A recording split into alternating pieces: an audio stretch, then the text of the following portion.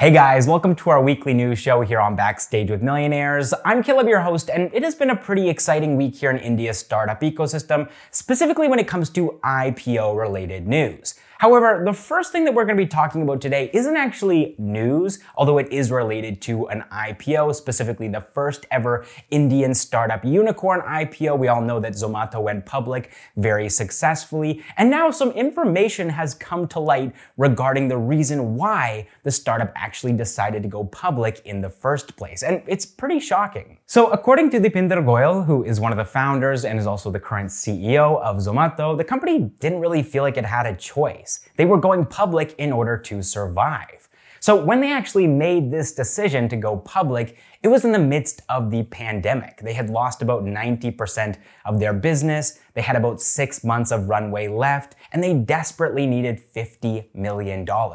And because India had just changed its FDI rules, that's the foreign direct investment rules, they couldn't go to their normal Chinese investors to raise those funds. And nobody else was willing to invest because the situation globally was very uncertain at that time. And so they decided, okay, this is what we need to do. We're going to go public to raise these funds to get this $50 million, and then we'll be able to keep going. It'll keep the business alive, essentially. Now, as we all know, things did turn around for Zomato as society slowly changed thanks to the pandemic. People started working from home. They started ordering food at home like never before. And of course, the financial situation at Zomato improved, and they probably could have decided not to go ahead with those IPO plans. They could have raised that $50 million from somewhere else as people started to feel more and more confident about the global situation, and specifically when it came to food delivery, food tech. But instead, they decided to continue with their plans to go public because they saw clear benefits. They realized that they were going to be the first Indian startup unicorn to go public, and they also realized that the public was excited about that fact. And as we've seen, that was a very successful IPO, and now many other Indian startups have followed suit. But Zomato was the trailblazer there, and I'm personally very happy that they went ahead and did decide to go public. All right, next up in the IPO-related news, Policybazaar has set a date for their IPO, and it's coming up fast, November 1st.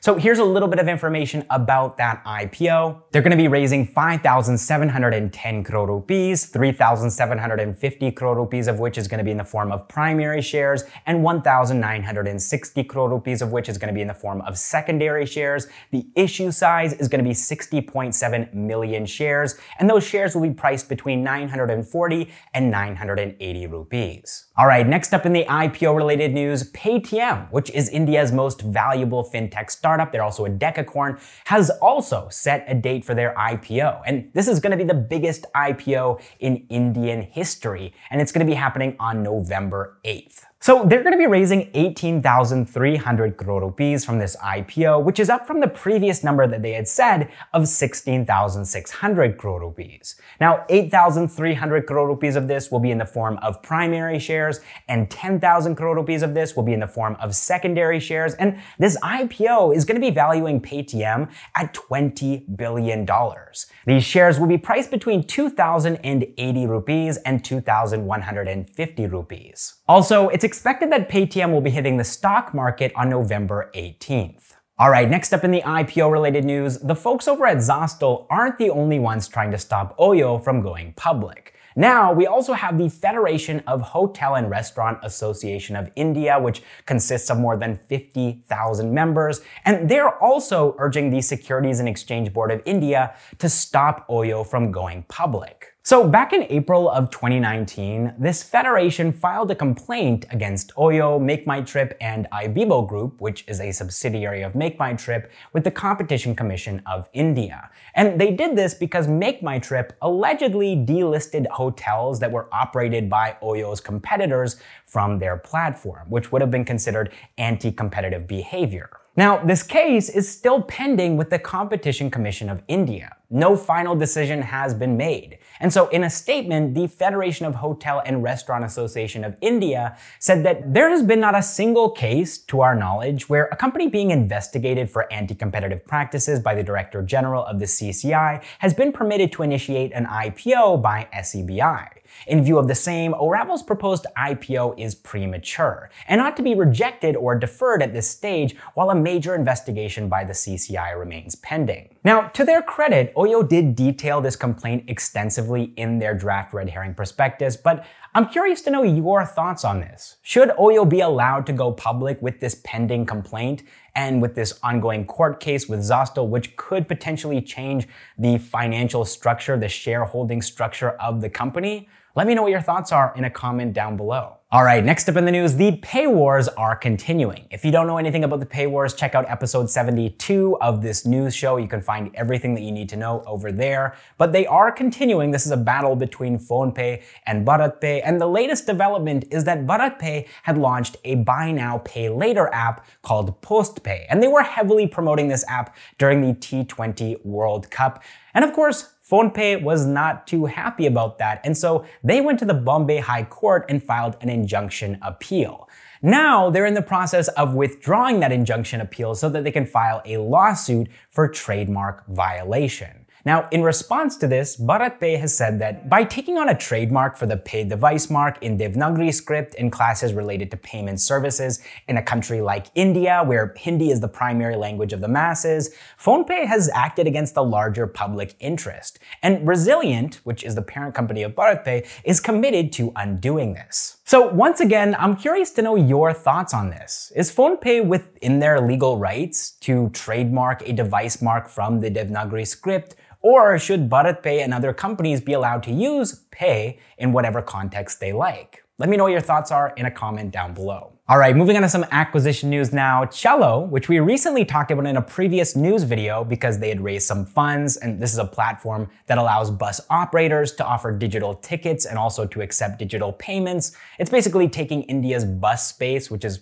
kind of antiquated, and it's bringing it online, has acquired bus aggregator platform for office goers, Shuttle, in an all-cash deal. This is amazing news because we thought Shuttle was dead. We even reported on that in a previous news video, and everybody thought that Shuttle was shut down for good. But now they're being acquired by Cello, which is amazing news. Before the pandemic, Shuttle had more than 2,000 buses across India. Then though, of course, the pandemic hit and people stopped traveling on buses. The company wasn't able to raise any funds. And so now probably Cello is getting a very good deal on this company. They're acquiring them at a fraction of the price that they were worth prior to the pandemic. But that's the way it goes sometimes. All right, moving on to some funding news now. Online insurance startup Akko has raised $255 million in a funding round led by General Atlantic and Multiples Private Equity at a $1.1 billion valuation, making them India's 33rd startup unicorn of 2021. And this is up from their previous valuation of $500 million. That's a more than 2x jump. That's pretty good. So congratulations, Akko. So Akko has more than 70 million customers. I myself am one of them. This video is not sponsored by Akko, but I love their service. I use them to insure my scooter, and it's super easy. You just get on the website. It takes like 5 minutes. You plug in your details and you're done. They send you the email where you get your insurance and you're covered for a year, 2 years, 3 years, whatever you pay for.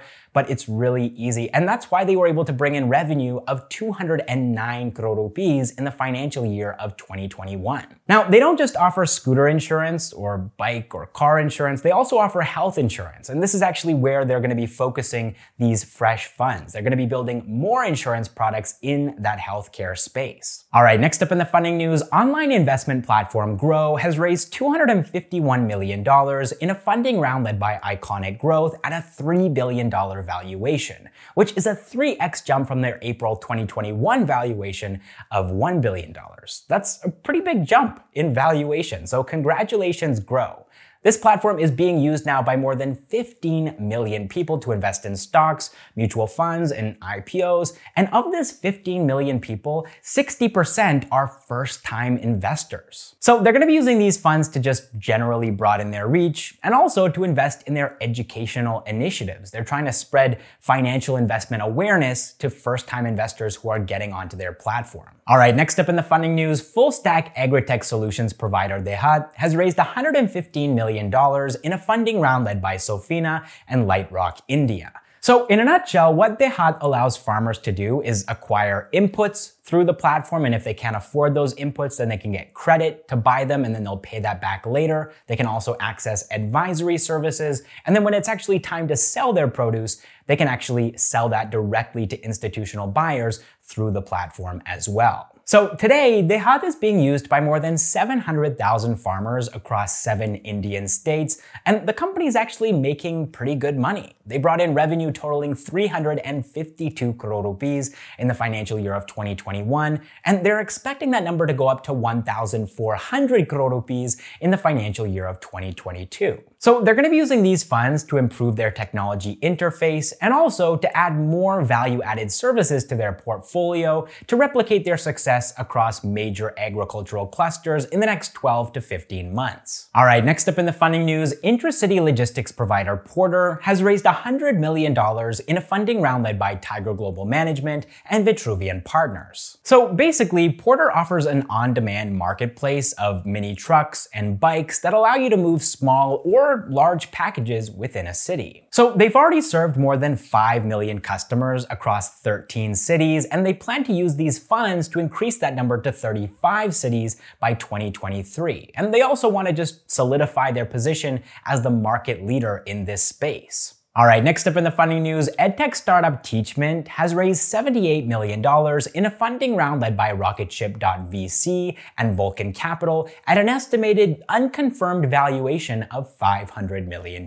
So Teachment is currently being used by more than 10 million tutors and teachers, and essentially what the platform allows these people to do is digitize their classrooms and also conduct online classes through the platform. They're going to be using these funds to strengthen their proprietary classroom technology and also access the international market. All right, next up in the funding news, Clear, which was previously called ClearTax and is an online platform that enables individuals and small businesses to file their income tax returns, has raised $75 million in a funding round led by Quora Capital. And this funding round was also participated in by Stripe. This is their first investment into an Indian company. So these funds were raised at an estimated valuation of $700 million, although this number has not yet been confirmed by the company. The platform is being used by 6 million individuals and 1 million SMEs, and they're going to be using these funds to expand into the B2B credit and payment space, and also to continue their global expansion by entering the European market and also continuing their expansion in the Middle Eastern market as well. All right, that is all the startup news that I have for you guys this week. I hope you enjoyed the video. I hope you learned something from it. And if you did, it would mean a lot to us if you could hit the like button, share this video with a friend or two. And also, if you haven't already subscribed, now would be a great time to do so. We post new videos every single week about Indian startups, entrepreneurs, and the latest news. Also, if you are a regular viewer, then you probably have noticed that I sound a little bit off. So I have a bit of a cold right now, so thank you for bearing with me here. And also, I'm in a new room. I've actually shifted, so I'm in a new house now. And so the acoustics in this room are not really to my liking. It's a bit too much of an echo or a reverb effect than the previous room that I was filming in, so I think I need to fill in this room with some other stuff so that I don't have as much of that echo. So again, thanks for bearing with me. Also, I wanted to say thanks to all of our Backstage with Millionaires members, our unicorns, our decacorns, and our hectacorns. All of you guys are helping us to do what we do, educating people here in India and also outside of India, whether they be Indian people living abroad or even foreigners who just want to know what's happening in India's startup ecosystem. You're helping us to educate everybody about the things that are happening here. And there are big things happening here. And I think a lot of the world doesn't realize that. And we want to make sure that they do. And so we're making these videos to show people both in, and also here in India as well. There's a lot of people who don't know what's happening here and they watch these videos and they say, wow, I had no idea that there was so much going on in India's startup space. So you guys are actually supporting us in our efforts to do that. And I wanted to say thanks to you. And also, if you've watched this video through to the end, if you're still watching, even if you can't afford to financially support what we do here, just the fact that you've made it this far is plenty of help. So thank you guys so much for watching this episode of Backstage with Millionaires, and I will see you in the next one.